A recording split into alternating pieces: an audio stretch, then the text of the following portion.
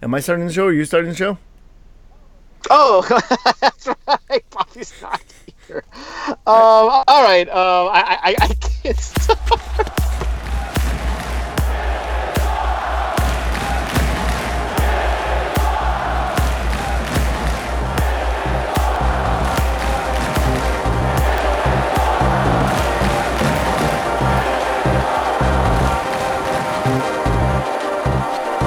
Welcome back, everybody, to LA is Our House. This is episode 159. I am here with Mr. David Rona. 159? Are you out of your mind?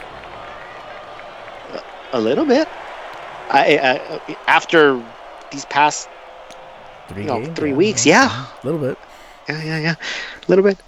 I am your host, Louis Barone, and unfortunately, Bobby will not be with us for the main pod. If you want your Bobby fix, go ahead and listen to Balls and Beers because he did join us for that, but he had some work to do around this time. So it's actually unfortunate because I was really, really looking forward to this particular episode because last week on Balls and Beers, as I was asking for the guys' picks on the Galaxy game, I had mentioned that the Galaxy have been snapping streaks, and I asked them if they will continue by snapping Colorado's winless streak, and Bobby said, I hope not, because otherwise I'll snap. So I was really looking forward to snapped Bobby in this episode. I kind of feel like we all snapped though. It was like a collective snap. So only half of our thoughts about this team are still around. I guess, but at the same time, I kind of just wanted to. I wasn't going to talk too much. I seriously was just going to sit back and let Bobby take over. And now here I am. I was going to say you. Fucking name. Yeah, it was Bobby's turn to die. It's fine. He took half the game off, half the pot off last week, and now he's fully gone. So, yeah, man, it's been quite a week. The one thing that I have been sitting back and watching is all the people that are really angry about Game of Thrones. I believe that's you included, Lewis. People are. Oh no! I was actually making fun of the people who were so mad about. Yes, I was being sarcastic. Because a coworker of mine who's like a big Game of Thrones fan, we were making fun of people after the petition. The petition. We were making fun of the people who were like, "Oh, you guys need to like redo season 8," and we were just cracking up. Like, these people are ridiculous. This is our generation right here. I don't like this. You must redo this for me. Indeed, the levels of entitlement. I was like, wow, the balls on you guys. Yeah, exactly. The balls on you guys. Mm-hmm. I'm like, first of all, you get to watch that show. Like, if you wrote it and you did a bad job, okay, maybe write a petition, make somebody else redo it. But you know what, man? You've enjoyed, and I'm one of the people who defended The Last Jedi like this, and I'm one of the people that defended Endgame like this, and I'm one of the people who will now defend Game of Thrones like this. It was fine. No big deal. Yeah. Whatever. I mean, in all honesty, when I look back at the shows that I have watched, and you look at the endings, I think seriously, dude, the only one I was truly satisfied with, where I was like, it didn't blow me away, but I enjoyed it and it made sense, was Breaking Bad. Everything else, I felt like people like it just wasn't there, and including Endgame, because I did not enjoy Endgame, or at least I didn't walk out of the theater the way I walked out of Infinity War. I don't think you were ever going to get that feeling ever again. And I'm not sure. I had a lot of faith in that particular franchise and where it was headed. But I mean, what else could they? Seriously, like, what else could have been done? I'm trying to be as vague as possible because I don't want to deal with spoiler stuff. But seriously, like you should. I will spoil the shit out of you if you haven't watched it yet. You don't deserve to. Yeah, that's true. But I actually rewatched Endgame on Saturday, and I do find that it was a lot more brisk. It didn't feel like 3 hours, whereas the first time I watched it, it did feel long. But in this one and the second viewing, I think I felt a little bit better about it, and the dots that were connecting or that were trying to connect, I felt like they worked a lot better because just because like I think the first time I didn't quite expect some of the stuff they connected, and this time I did, was like obviously because I had seen it already, but it felt better to me. Yeah, and really, it was an earned ending. I feel like it wasn't terrible. It wasn't Dexter bad. It could always be Dexter bad or Lost bad. Yeah, it could have been Lost. Oh, see, Lost was just weird. Lost was odd. I think. I mean, if the same writers went the whole way through, I think that show would have been epic, like significantly epic, because the first 2 seasons were that. And then when they changed the writers, they basically had to okay, where were they going with this? And just took a guess. And, yeah, but that's what those guys do. Told. That's what those writers do is they just create the mystery stuff and they never pay it off. No, but if you're not sure about watch Tomorrowland, Brad Bird's Tomorrowland, because Tomorrowland starts you off with these big promises, and then by the end you're like, what?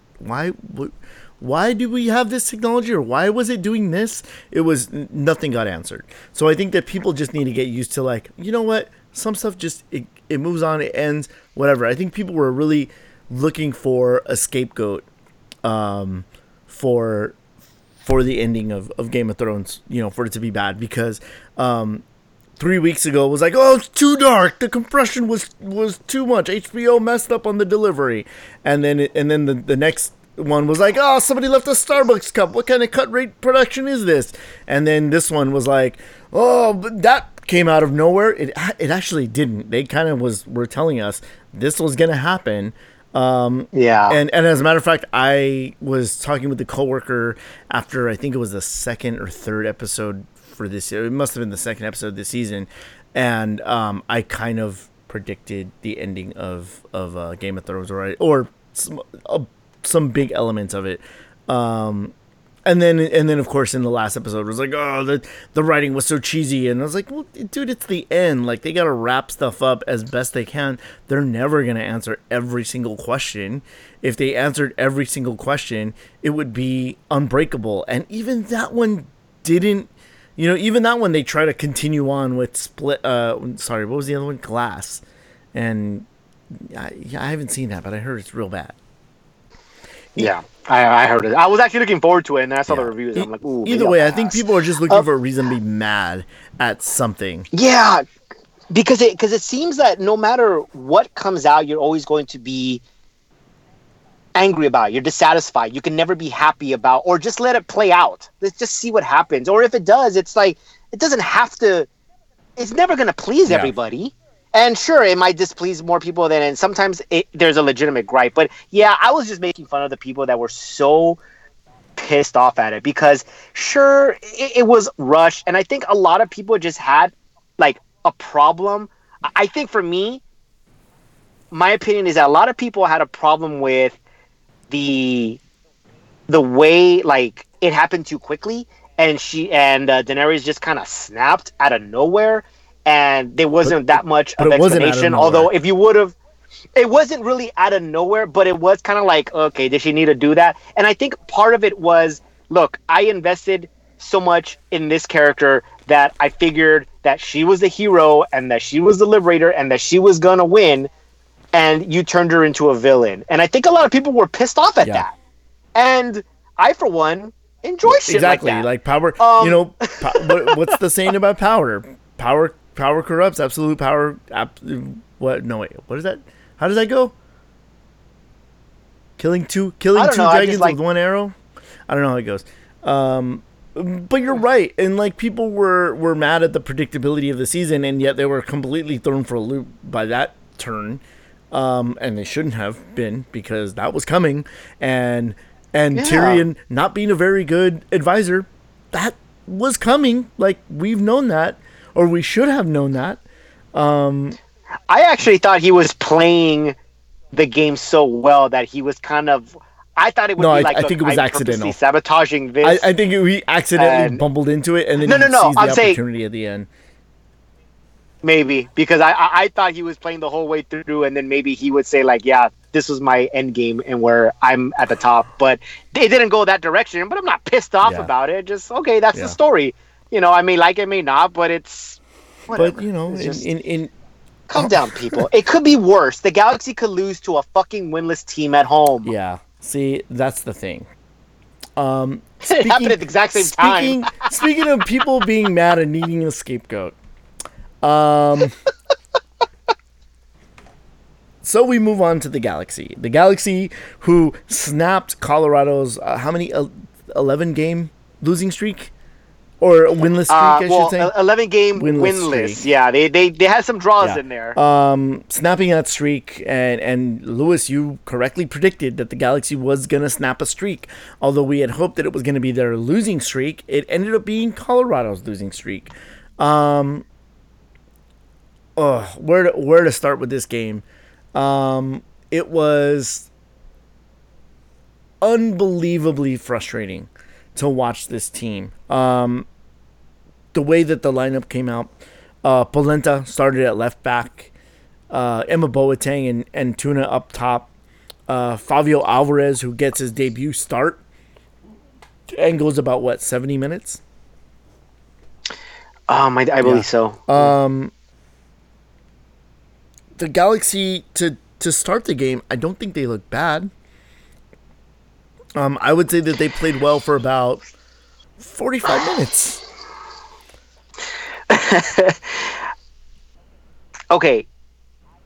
I was really hoping that Bobby would be here because I wanted to hear him snapped. And I seriously wasn't going to talk that much. Since there's only two of us now, I have no choice but to talk. Because there was, and I'm sure a lot of listeners out there will agree, there's a lot of emotion right now with this team, and it's not good. And I'm going to try to be as level-headed as possible. And I know I'm sure I'll fall off that track, but if you're looking at what the Galaxy did as far as what they were trying to do, to a certain degree, it worked. Except that it was completely ineffective, if that makes sense. The Galaxy held most of the possession. They pushed forward. They had numbers up, and basically they did what they wanted to do, which was their MO for the past at least more repeatedly in the past month or so, cross the ball into the area. And they were able to do that. They had over 30 crosses in this game. So they executed what they wanted to do. Well, but with no end result. That doesn't necessarily mean that you were the better team, though. And I'll get into the stats a little later. And Colorado didn't, they had no interest in trying to play or hold any kind of possession. Why would they? Right. Though? Right. And there's several ways I can go with this. Number one, I'm sure Colorado knows that the Galaxy are a better team than they are. I'm sure that they know they're on the road, and you're not going to go out and run with the Galaxy because you're going to open up a lot of space. Right. I got to figure that your countering is going to be your best option. And look, go ahead. It's amazing that Connor Casey, a guy who's been in charge of one game previous to this one, was able to outcoach Guillermo Barros-Schelotto, the chosen one. Here's the thing, though. I'm not going to give Connor Casey credit because I'll be honest. That was a pretty solid game plan. No. Because I can outcoach Schelotto right now. Because I can't just say, look, cover Antuna, put 4 guys around him. Cover Zlatan, put 4 guys around him. Don't worry about the other 1 or 2 that might be open in the box. Zlatan's not in this game. The moment they get the ball, they're gonna look up for Zlatan. Zlatan's not in the game.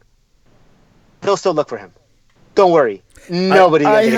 You know what's funny? You know what's funny is that I think it was Eric Vieira, the Portuguese Hammer, made a joke last season about how he wanted to see a remake of Twins with Zlatan and Emma Boateng, and I always thought it was a joke, but apparently they resemble each other so much that the Galaxy thought that Zlatan was in this game the entire time because, yeah, as you said, they look up.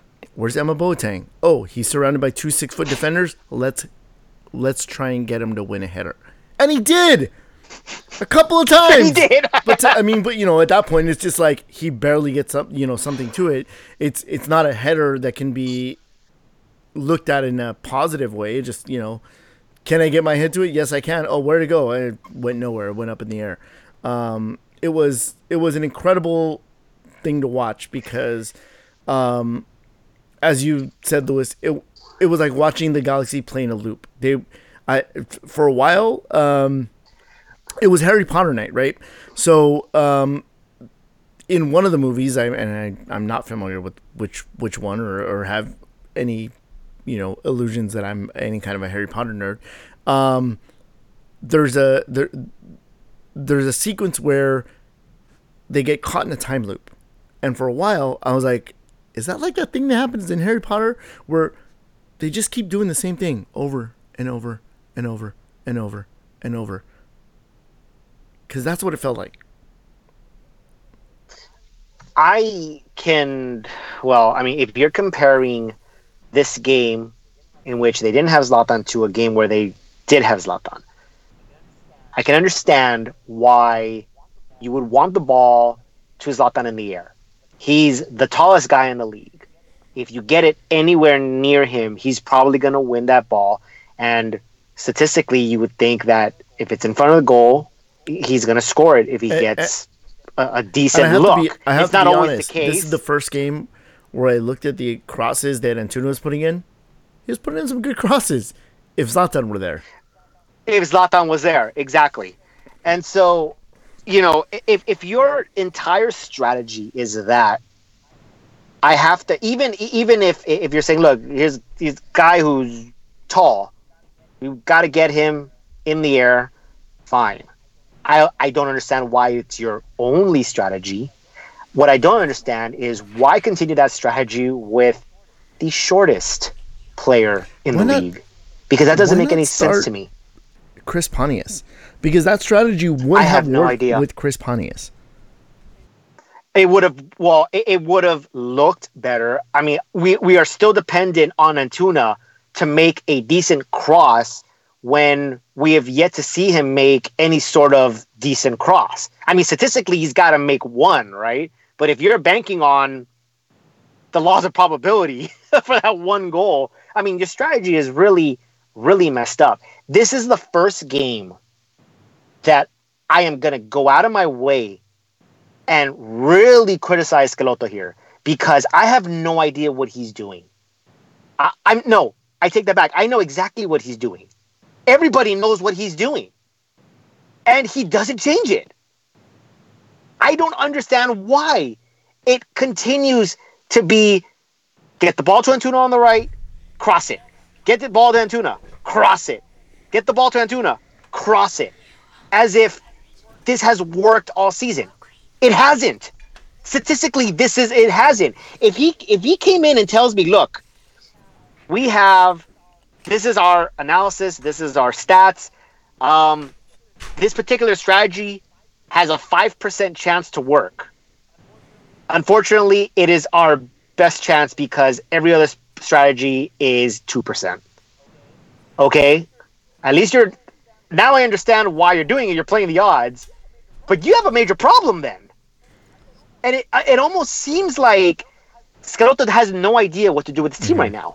He has no idea how to utilize his players, where to put them, or where they could be most effective. Or maybe he's just too scared where he doesn't have confidence in these players to pull the trigger. I have no idea why let's go ahead and cross into the box when there literally is only one player in the box that has to get by 3 defenders. Right. Where is Corona? Where is Leggett? Where is Dos Santos? Why do these crosses need to be in the air? Why aren't they playing on the ground? Why isn't somebody making a late run? Yeah, the one good opportunity that forced a save from Howard was a low cross that Boateng actually did get a foot on, and Howard had to make a save. It just doesn't make any sense to me as to why the strategy is being forced on this team when there hasn't been results. It really boggles my mind that they are unable to have any sort of creativity in the final third. A team that has Jonathan Dos Santos, Sebastian Lletget, Joe Corona, Fabio Alvarez, Zlatan when he's in the lineup now. And now you have Fabio Alvarez. You cannot think of any other way to break a defense than to let's use our fastest guys on the wing and hope that they put a perfect pinpoint cross to Zlatan's head. That is your entire strategy, and you won't go away from it. Why won't you go up the middle? I understand that going wide, you open up the field, and fine. Like I like that. But when you're constantly using it and to no effect, like there's no shot on target that's leading up to that. No one else is taking a shot. You're passing it to a guy who's 5'3". Like, why do you think that this is going to be effective?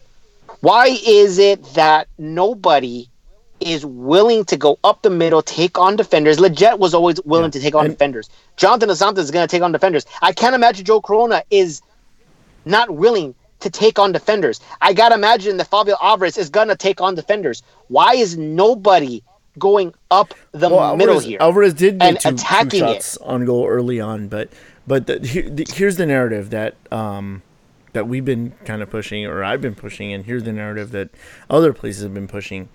Zlatan has ruined the confidence of these players. He spent a month yelling at these guys for not giving him perfect service.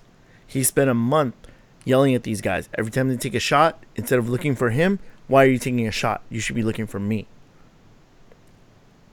You do that enough to your teammates, they're going to lose confidence in themselves, and frankly, they're just going to lose that touch.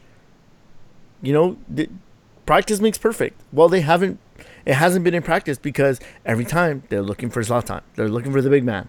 I'm also not gonna blame this fully on that. I mean, the blame has to go on the tactics used and the unwillingness of the players on the field to play a different way. Maybe try something different. It's infuriating. It's infuriating. That falls of course, it falls on the coach. Of course it does. And I don't understand how the guy can come in, look so good with a new style of play. He said, when Schelotto came in, he says, I'm an attacking coach. I want to attack. Well, so far the attack has actually been worsened because last year we were one of the most potent teams in the league. We just gave up a bunch of goals. The defense, the first 5 games the first preseason games and then the first few games of the season, we saw a very defensive style. And we look at the defense, it's a mess. It's a mess. Now, granted, you have to give credit to Dan Steres. Dan Steres, I thought, was very, very good in this game. He surprised me in this game. There was actually a play where I was like, whoa, that's Steres? Where he came up and stripped a player from a ball and then came up almost past the midfield line and made a good pass. Pipo Gonzalez was pretty good in this game. My big problem is the positioning of Diego Polenta. You take a guy who his biggest asset is being able to make good passes from the back line. You put him at the left back and you force him to move forward. Now, Polenta is not a fast defender. He's a positional guy. He got up the field. Not only did it neutralize his passing ability, but it also left a huge gap on that side for Colorado to exploit.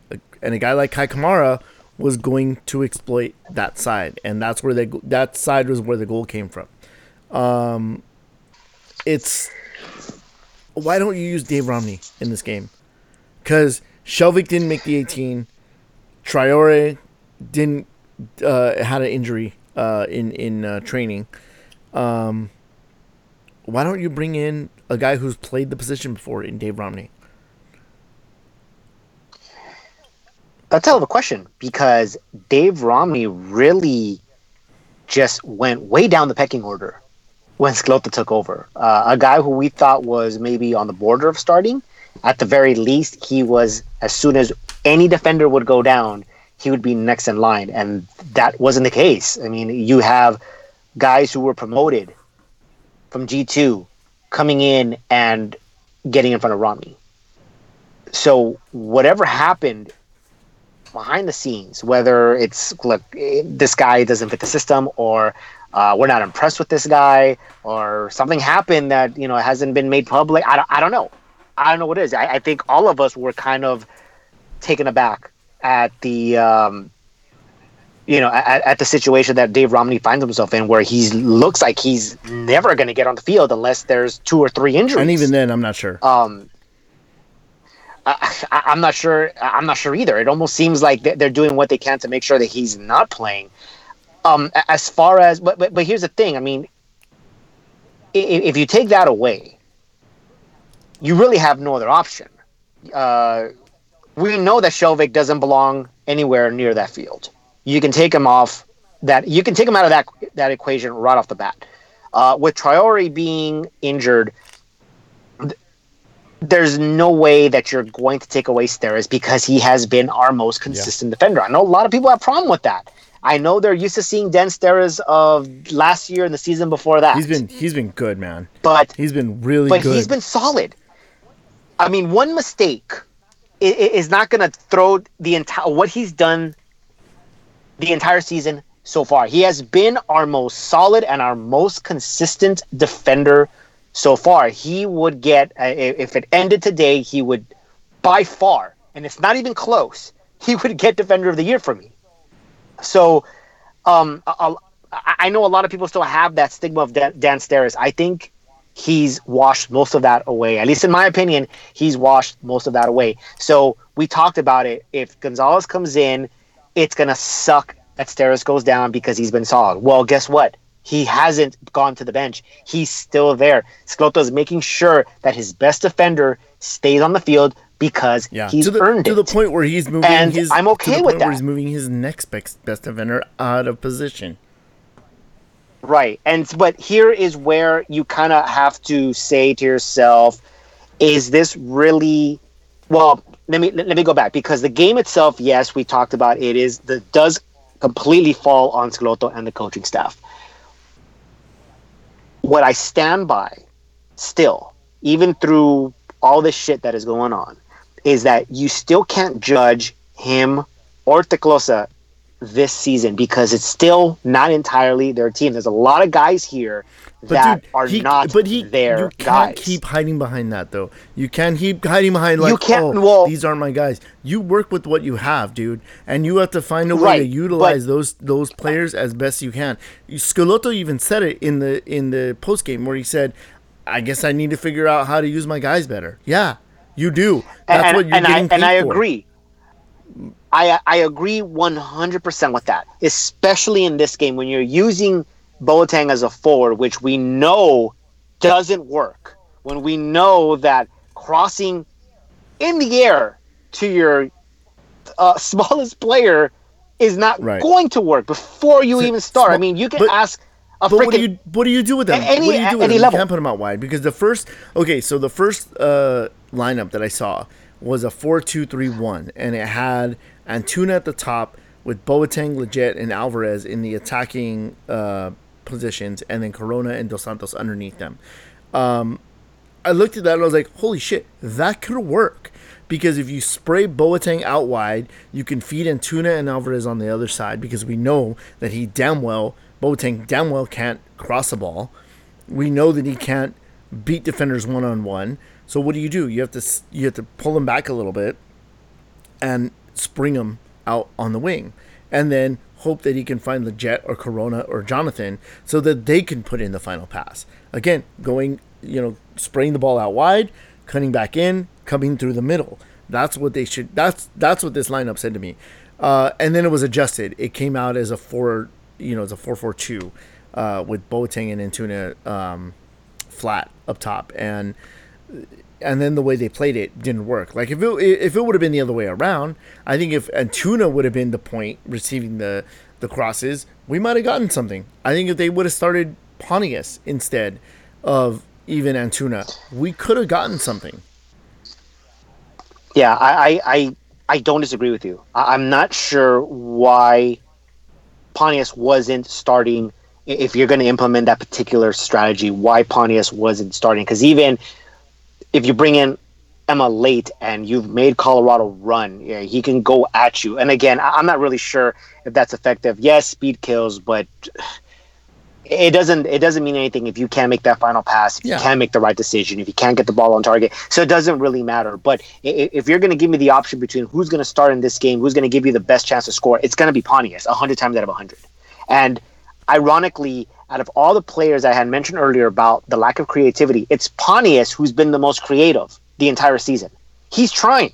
He's doing stuff. He's passing. He's looking up. He's looking for other players other than Zlatan. He's trying to take a shot. He's getting himself into a position to where, get me the ball. I don't understand why he didn't earn that start, especially in this game, especially with the tactics that were already decided that they were going to use. The other thing is, I do agree with you that you can't hide behind it, but the fact of the matter is, it's not a scapegoat, but it is also unfair, because when you're given this roster and you're saying, here's $1 million on Shelvik, this guy is costing my team, I have to put him on the bench. That's $1 million on the bench. I have Giovanni Dos Santos, who is useless and has just covered up a DP spot with $6.5 million. I got to get rid of him. I just lost Alessandrini, another DP guy, another $2 million down the drain. I have all these other role players that we are spending money on. Yeah, Dave Romney got a raise. He's never going to see the playing field. You have all these players and all this money just sitting on the bench, not being used. And it's not because I'm just going to decide not to play these guys. I mean, they are liability. At least for Shelvik, it's a liability. At least for Emma, on the field. It's a liability. Joe Corona, Fabio Alvarez, People Gonzalez, Diego Polenta, all and Antuna, all guys that GBS brought in and Teclose brought in. So you have half your team. So the only one that I have who are his guys, okay, and the other half of the team that are, I would say, capable. I would say at least capable. The only sort of sore thumb that sits out is Boateng. Again, you continue to bring him in when you have other options. But and again, unfair maybe. Unfair you also maybe. But look at Connor Casey. Do you think those are his guys? Are those his guys? Well, no, of course not. But he got a result. But he got a win away from home. The first win of the season in his second game in charge with not his guys. He played ugly. And maybe it's Schelotto's unwillingness to want to play ugly. But guess what? They've had ugly games and they haven't won. If they can't figure out how to win ugly and they can't figure out how to win pretty, there's still losses in the books. So let me ask you this, because obviously we have two different teams. You had you had the best team in MLS in April. Arguably, it was the best team in all of MLS as far as points per game. You now have, statistically, the worst team in MLS in May. Which one is the Galaxy? I don't know. Which one is the real Galaxy? I think it lies somewhere in between. Is it, that's a cop out. Okay.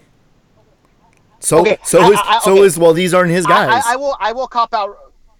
I will cop out as well then, because in all honesty, neither of them are. If you're saying is this a good team or is it a bad team? Well, in April you were a good team. In May, you're a bad team.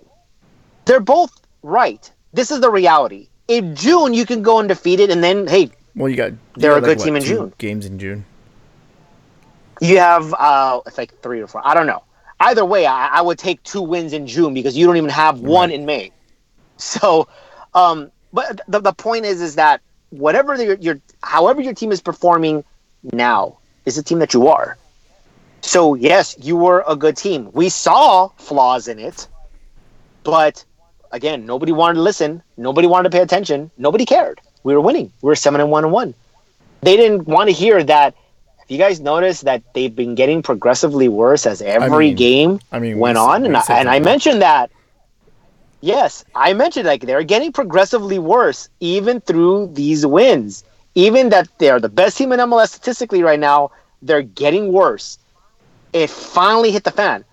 I don't think it could definitely get worse. Obviously, we're still in 4th place, so we could definitely get worse.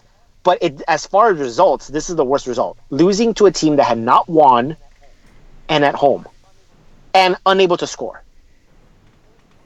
There's no excuse for that whatsoever. There is nothing that anybody can tell me where there is a silver lining, where something that you can take away from it. There was absolutely nothing. It is inexcusable. It is embarrassing. It is disgusting. Like Bobby said in the last game, was offended at what I saw in Colorado. The fact that you could not beat Colorado, I was offended by that. So here's the ultimate litmus test then for you. Are you ready to get on board GBS out? No. I can criticize them in this game for sure. But I am not ready to throw them out. Because you just talked about how they got progressively games. Worse, and all the flaws sort of have risen to the top and have been exposed. You know, the Band-Aids that we had are gone. If at the end of the season, we've seen now a limitation in his ability to be a coach, right? In his coaching style. And again, I don't like anybody giving him the out of like, well, these aren't his guys. Well, too bad. You get what you get. You deal with it. Okay? I'm not, let me make this clear. I am nowhere near anywhere GBS out. But I'm asking you because you're piling up all this evidence and then you're like, but he's probably innocent. No, because he's totally on the hook, especially for this game. And you're right. If you're getting progressively worse, there's got to be some sort of issue in there, whether it's the coaching staff or player personnel or what you said. It could very well be Zlatan, who said, "Hey, they just demoralized every other guy in there as he kept, berating them with insults and with criticisms and no way of like, this is how you do better. This is how you improve." So there could be several factors that are at hand. Now, I don't know how you want to rate this season, because if the Galaxy miss the playoffs, you might want to have one hand on that trigger, because there's no reason for this team to miss the playoffs.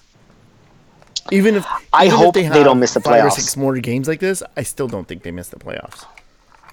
That's not the standard that we should be holding this team. I get that we're going from a team that has not made the playoff in 2 years, and we don't want to make it 3. But I still cannot hold the measuring stick as, well, we made the playoffs. That's an improvement, and it is an improvement, but it's not good enough for this team. I agree, but I don't think that MLS Cup is a realistic goal to to hang someone's fate on. You can't say, well, did you make an MLS Cup run? A legitimate MLS Cup run. Hanging and then say, no, you felt.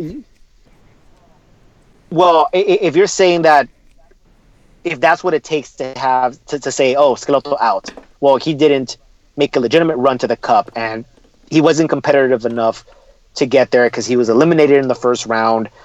He made it as a 5th seed, and that's not good enough. That's where I'm saying it's not entirely his fault. You can't there is a curve as far as what your realistic expectations was for this season. If we fail to make the playoffs, I'm not going to say Schelotto out, but my hand is on the trigger. My hand is on the trigger. If in the first 2 months on the holster of the next season, whatever it is, yes. You haven't unholstered. You haven't brandished your weapon yet, but you have your hand on your hip. It's ready to go if this team makes the play. If this team fails to make the playoffs, if next season you're going to see another overhaul, and you're going to have a shit ton of money to play with, if at that moment you're bringing in your guys, where now the majority of those players are now your guys, and you're still ineffective, you got to pull the trigger sooner rather than later. At that moment, you don't wait till the summer transfer window. You wait what Cincinnati did. Oh, you're out in the first 2 months. Though. For me, that's fast, especially for an expansion team like Cincinnati. But I like that. I like that they're trying to be ambitious. I like it. But yeah, and look, I know this is this is a project that wasn't going to happen overnight. Te-Kloese is overhauling not just a roster; it is an entire organization, from the youth academies to the way that the business side of it, from the way that we are scouting, because we didn't have any. The way we run this organization is getting a complete overhaul from the past 3 seasons. And that is not going to happen overnight. You can't expect it to have this well-oiled machine ready to compete for the Cup the moment he gets his hands on the wheel. You've got to be patient with it. So there is that cloud of, you can hide behind this a little bit, but it's not a scapegoat, if that makes sense. Because I do hold this coaching staff accountable for what is going on right now, because it is inexcusable when everyone can see what you're doing and you are not changing anything, because then you are falling on the coach where, like, you need to adjust. If this is what you want to run, fine. If you don't have the personnel to do it, you got to find a way to utilize these players to their maximum ability. At least Siggy did it. He sacrificed defense in doing it, but he maximized to the best of his abilities. Right now, Schelotto is saying, this is the system, you got to work with it. That sounds familiar, because that's what Klinsmann did for a very long time, and it took him a while to realize, I don't have players that can do this.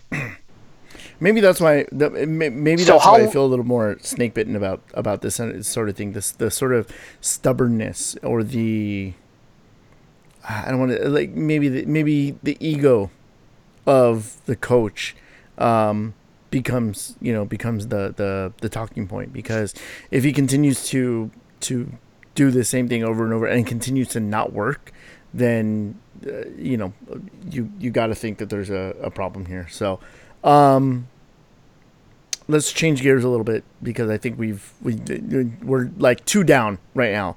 Like it's deserved, because we lost to Colorado, who hasn't won in 11 games. But we got some listener questions. So Lewis, you put out that we're gonna record, and people submitted a couple of questions. So we'll start with friend of the show, Riley James McManus, formerly known as Riley McManus, now Riley James. He wants to know if the Galaxy without Zlatan is as big of an issue that it causes them to lose to Colorado.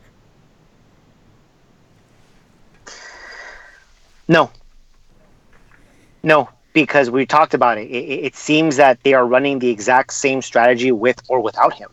It's a cross into the box to your target striker.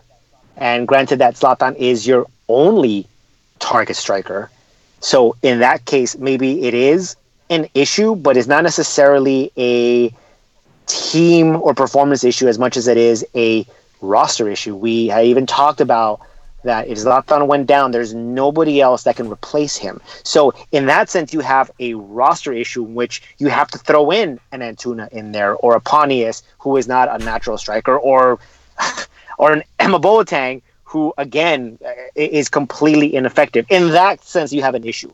As far as performance, no, because we saw what the Galaxy were able to do without Zlatan against Minnesota at home, a team that is better than Colorado.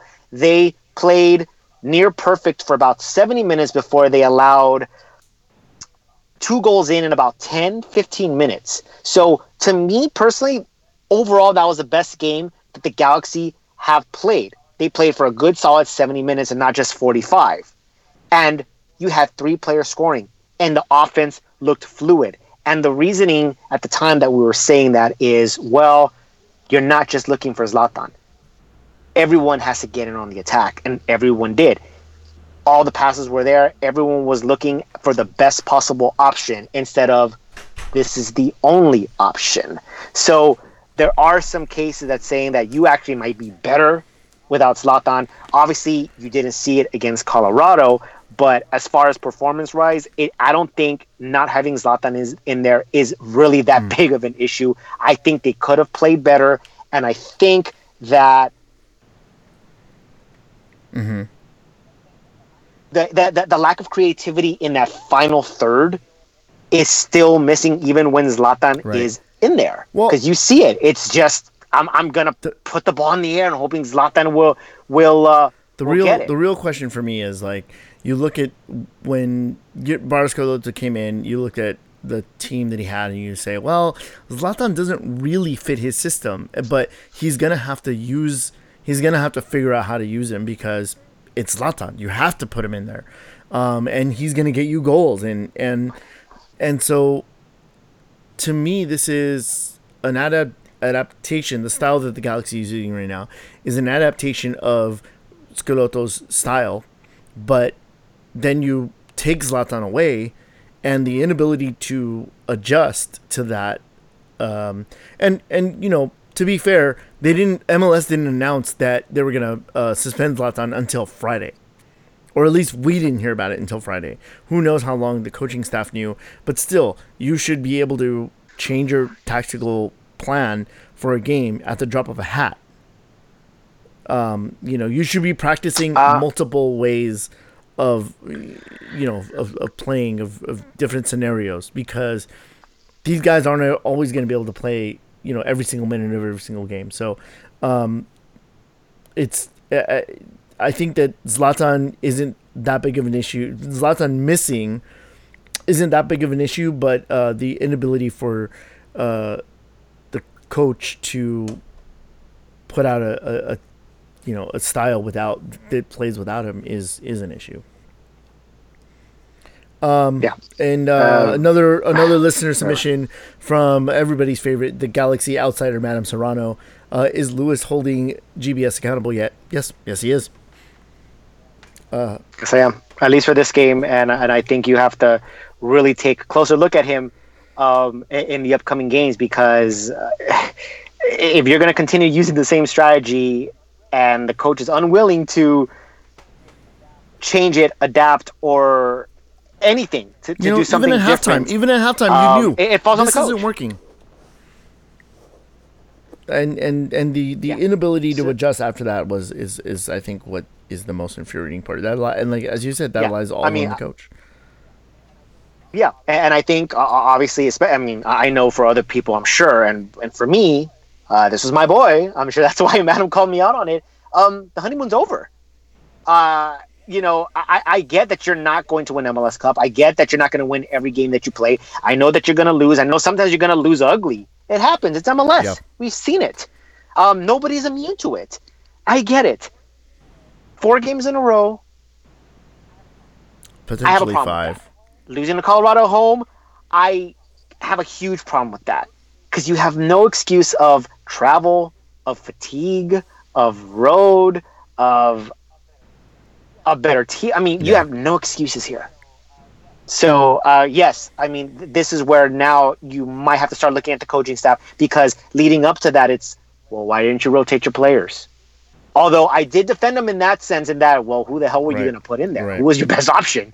So, I mean, that's not his team, because there is no depth. And this is where Teclosa has to, like, well, I'm handicapped. And we knew that going into the season. He was handicapped as to what he can do because of all the blunders that the previous administration had done with the players that they had signed. So, again, this is where you look for next season, where you free up about at least 2 DP slots, because Zlatan is not coming back. Roman is probably not coming back. You're going to get 2 guys plus all the time that is being freed up with Shelvik alone. So that's where, like, I'm saying, you wait till next season to see exactly what happens. But as of right now, you're taking a closer look at Schelotto, and I think a lot of that is going to have to. He's going to have to answer for a lot of things from here on out. Because, like I said, this is inexcusable right now. The other question came from Christopher Carrillo, who asked, why GBS starts Boateng over anybody else. I think we talked about a lot about that. Pontius probably should have gotten a start. Even Zubac maybe. Nah, not realistically. I don't think that's the case. I honestly don't know why Boateng is the best option off the bench. We saw a little bit more Cuello. I don't think he got enough time really to like even get involved in the game. I actually don't even recall any of his touches, but it's the bench is thin, and that's something that the coaching staff is going to have to figure out, whether that means getting them more minutes, getting those inexperienced players more minutes and suffering at the beginning of the year, whereas they can maybe be helpful at the end of the year. Maybe figuring out a way to utilize Boateng differently so he's more effective. Boateng for left back. Oh God. Or you wait until the summer and see what happens. But I don't foresee the Galaxy getting anybody who is going to be that effective in the summertime. We're really, really missing Ola Kamara.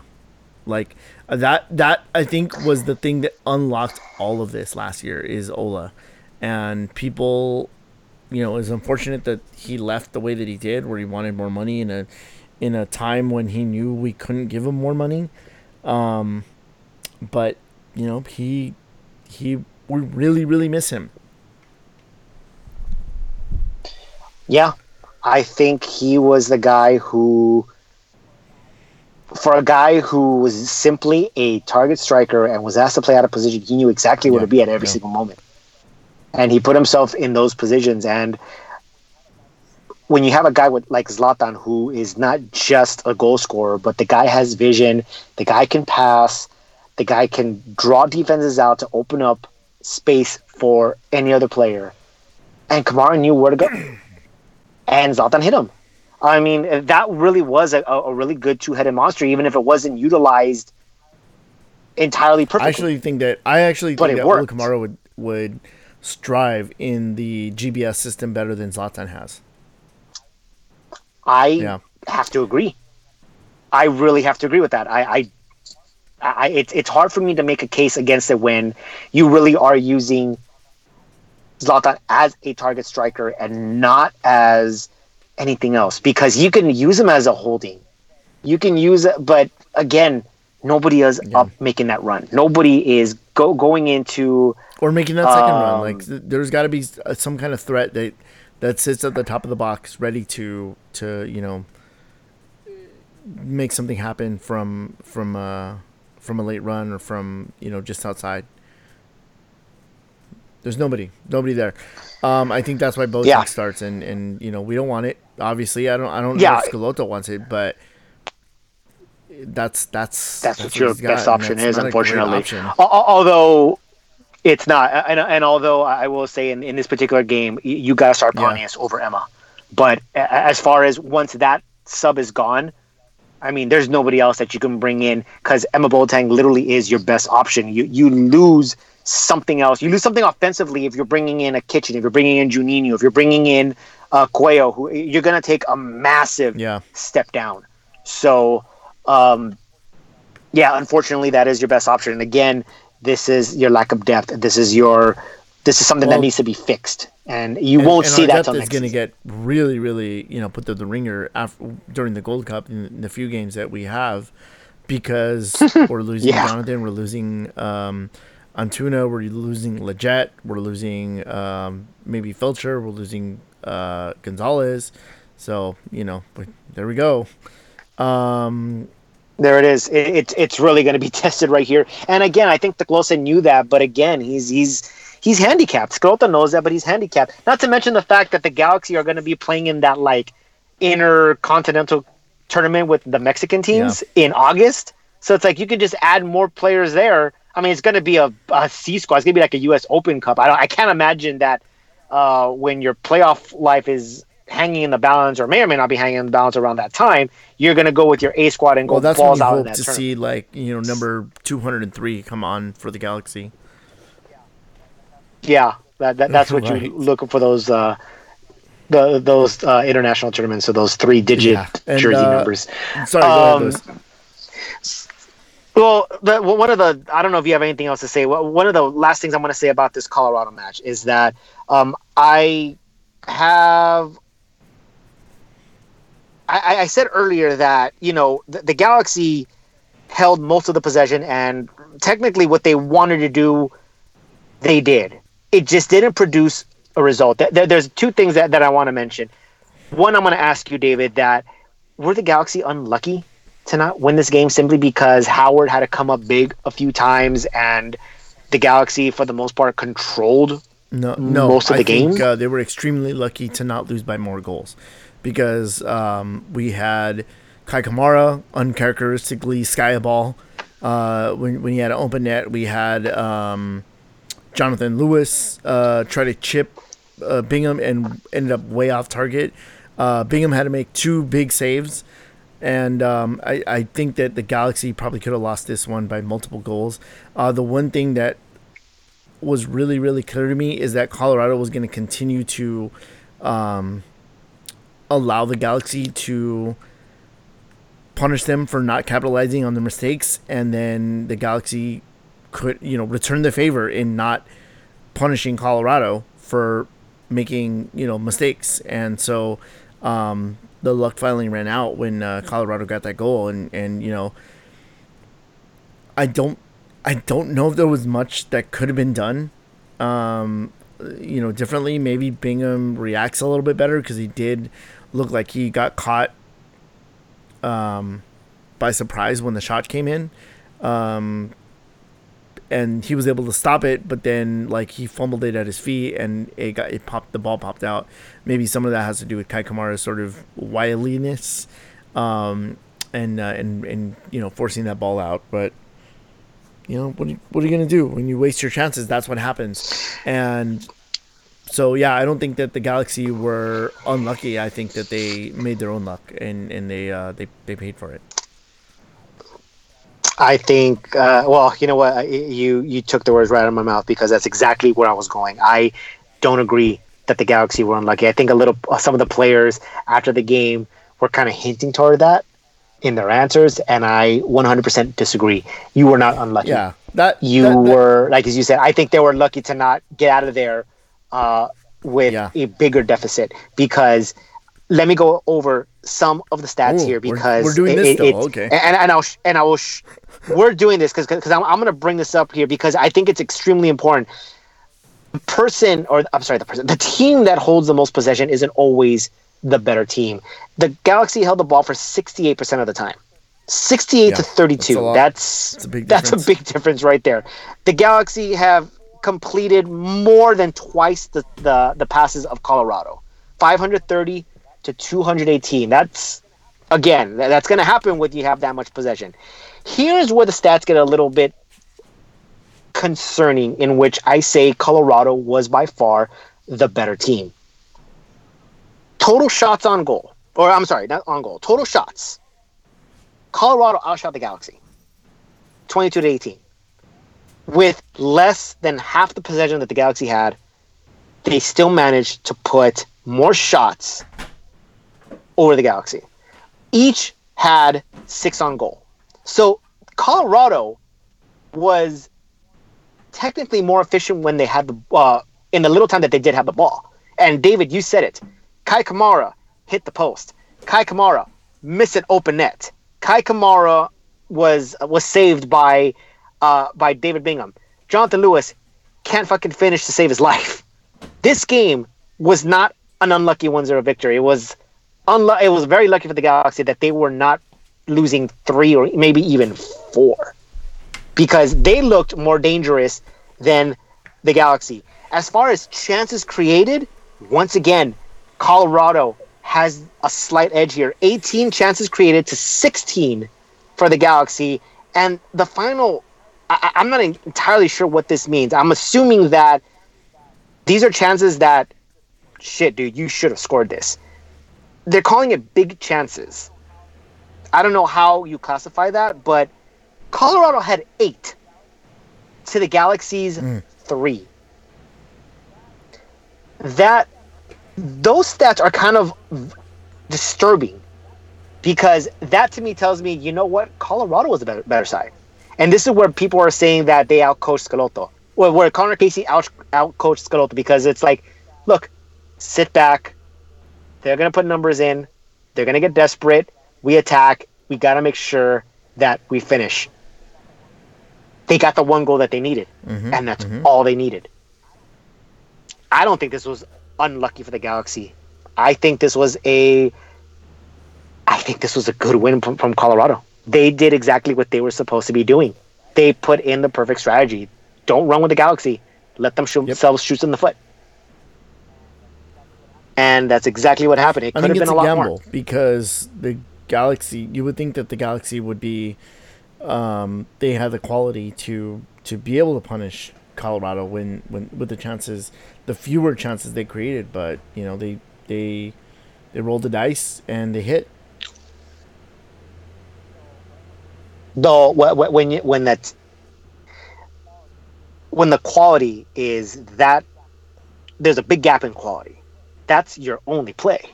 You can't run with a team that look, they're better than us. I'm not going to go ahead and run toe-to-toe with them. They're going to run us over. This is going to be ugly. It's not going to look pretty, but this is going to give us the best chance to win. And if you don't, then look, I played the odds, and I took a shot I missed. Unfortunately, right now, Schelotto's not doing that. I don't think he's rolling the dice right now. I don't think he's saying, you know what? We haven't scored. Let's sacrifice defense a little bit. Let's go ahead and utilize some of the other players that can very well get into the attack at the expense of getting countered, because you need to get back on the scoreboard. I think they already here. did that in this game. That's what he was trying to do. Well, I think in the second half. I think late in the second half is what they were is when they're doing. I mean, you were well halfway desperate. I don't know, but man. that's usually what happens. If you're really looking for a game, you're lobbing balls in. They stopped crossing.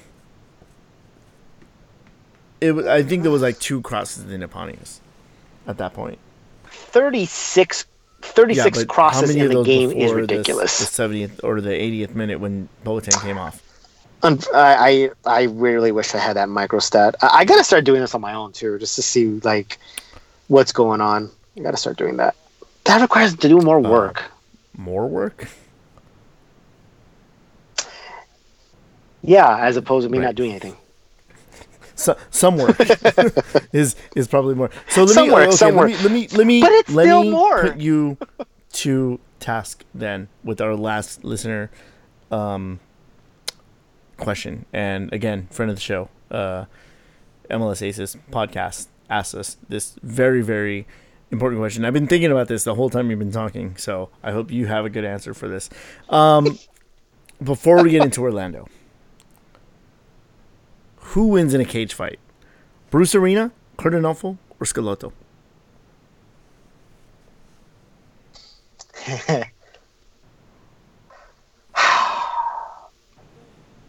I think. No, I kind of want to take the Fight Club approach and saying skin guys fight to their burger. So who is that? In which case you'd have to take Schelotto.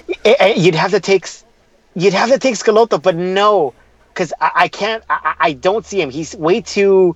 No, it wouldn't be him. It would definitely be Kurt Nolfo or Bruce Arena, and Bruce Arena just.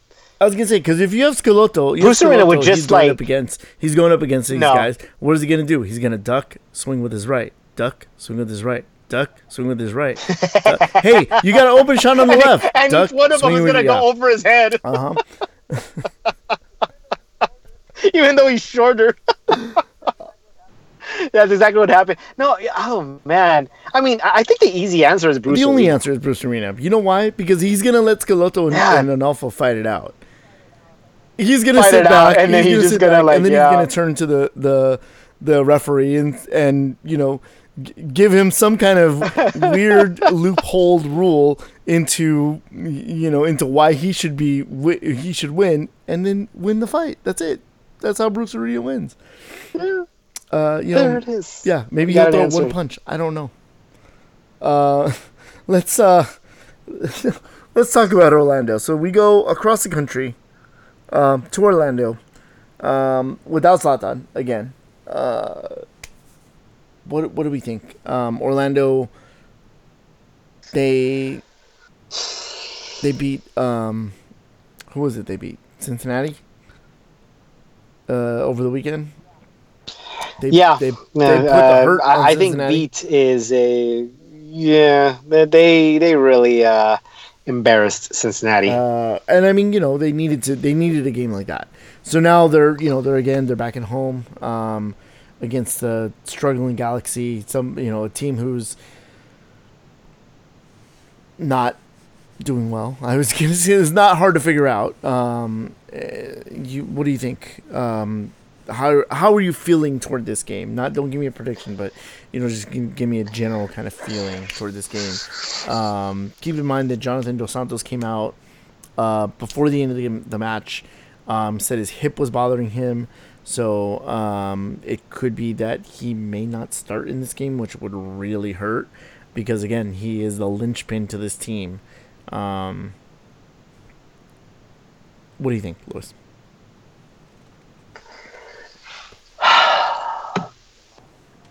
You lost to Colorado at home. How am I supposed to feel about any other game from here on out? To be fair, I don't think we've done well against Colorado for 4 years. Since we've been doing this podcast, we have not done well against Colorado. I think you might be right, because I know last year we dropped the ball. But I just... After what I saw in the last game, even if you're saying, look, you control the game as far as the possession, and you just, I mean, the lack of creativity, and if you can't get the ball past Colorado, why would I feel that you could do it anywhere else, to anybody else? It just... Well, I feel like Orlando would try to play a little bit more against the Galaxy, especially at home. And I think that's... I think that's where we might fall into a trap, though, because I feel that without Jonathan Dos Santos, forget Zlatan, without Jonathan Dos Santos, this team goes to shit. And if he's not there, there's going to be no connection. There's going to be no rhythm in that offense. You're not going to see the Galaxy hold the ball more than Orlando. And I think...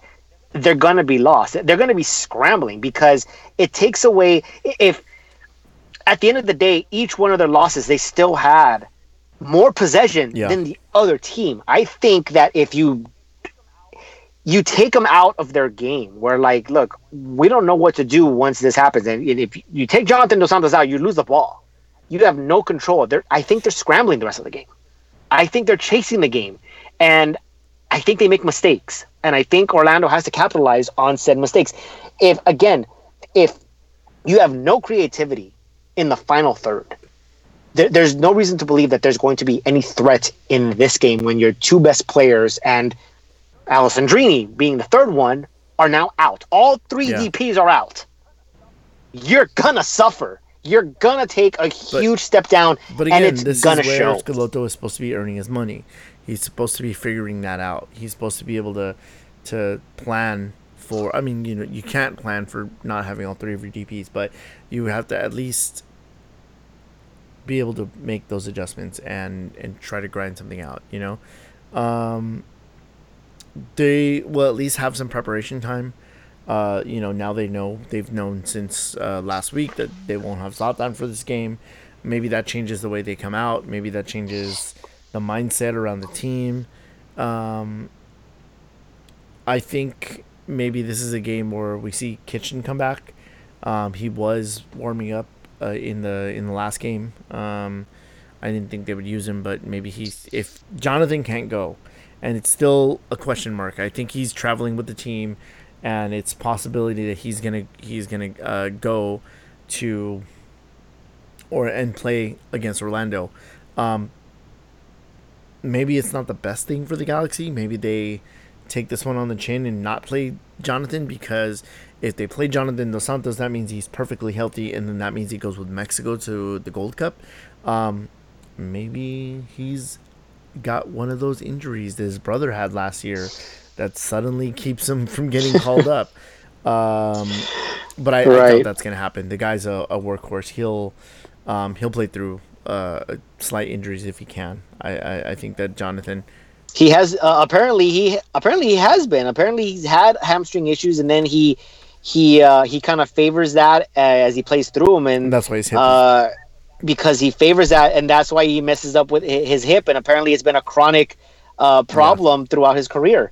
So, I think, the thing is that when you're looking at the upcoming schedule, if you take into consideration that you played on Sunday and then you have a short week where you're playing on Friday, you got another game the following Wednesday, and again, it's another road game, and then you play again that weekend where you have to travel back home against New England in what could very well be Bruce Arenas' so that's coaching 4 games in 4 days. I mean, in 7 days.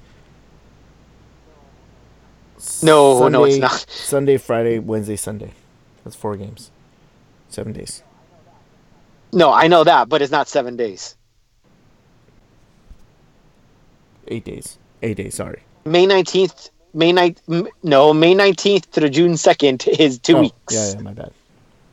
Oh, I skipped it. Oh, but so sorry, I skipped either it. way, I was thinking it was the game was I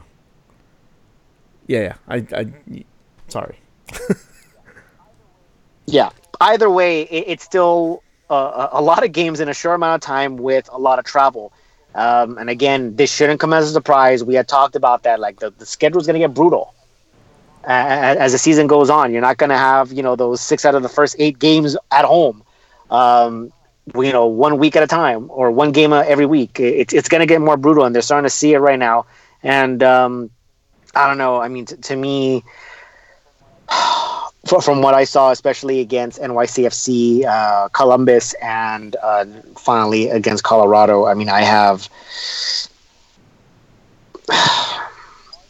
It's hard for me. The reality has changed for the Galaxy. In April, you're looking at who can beat us. Right. Who out there? And in May, you're going who can beat us? Who can't beat us?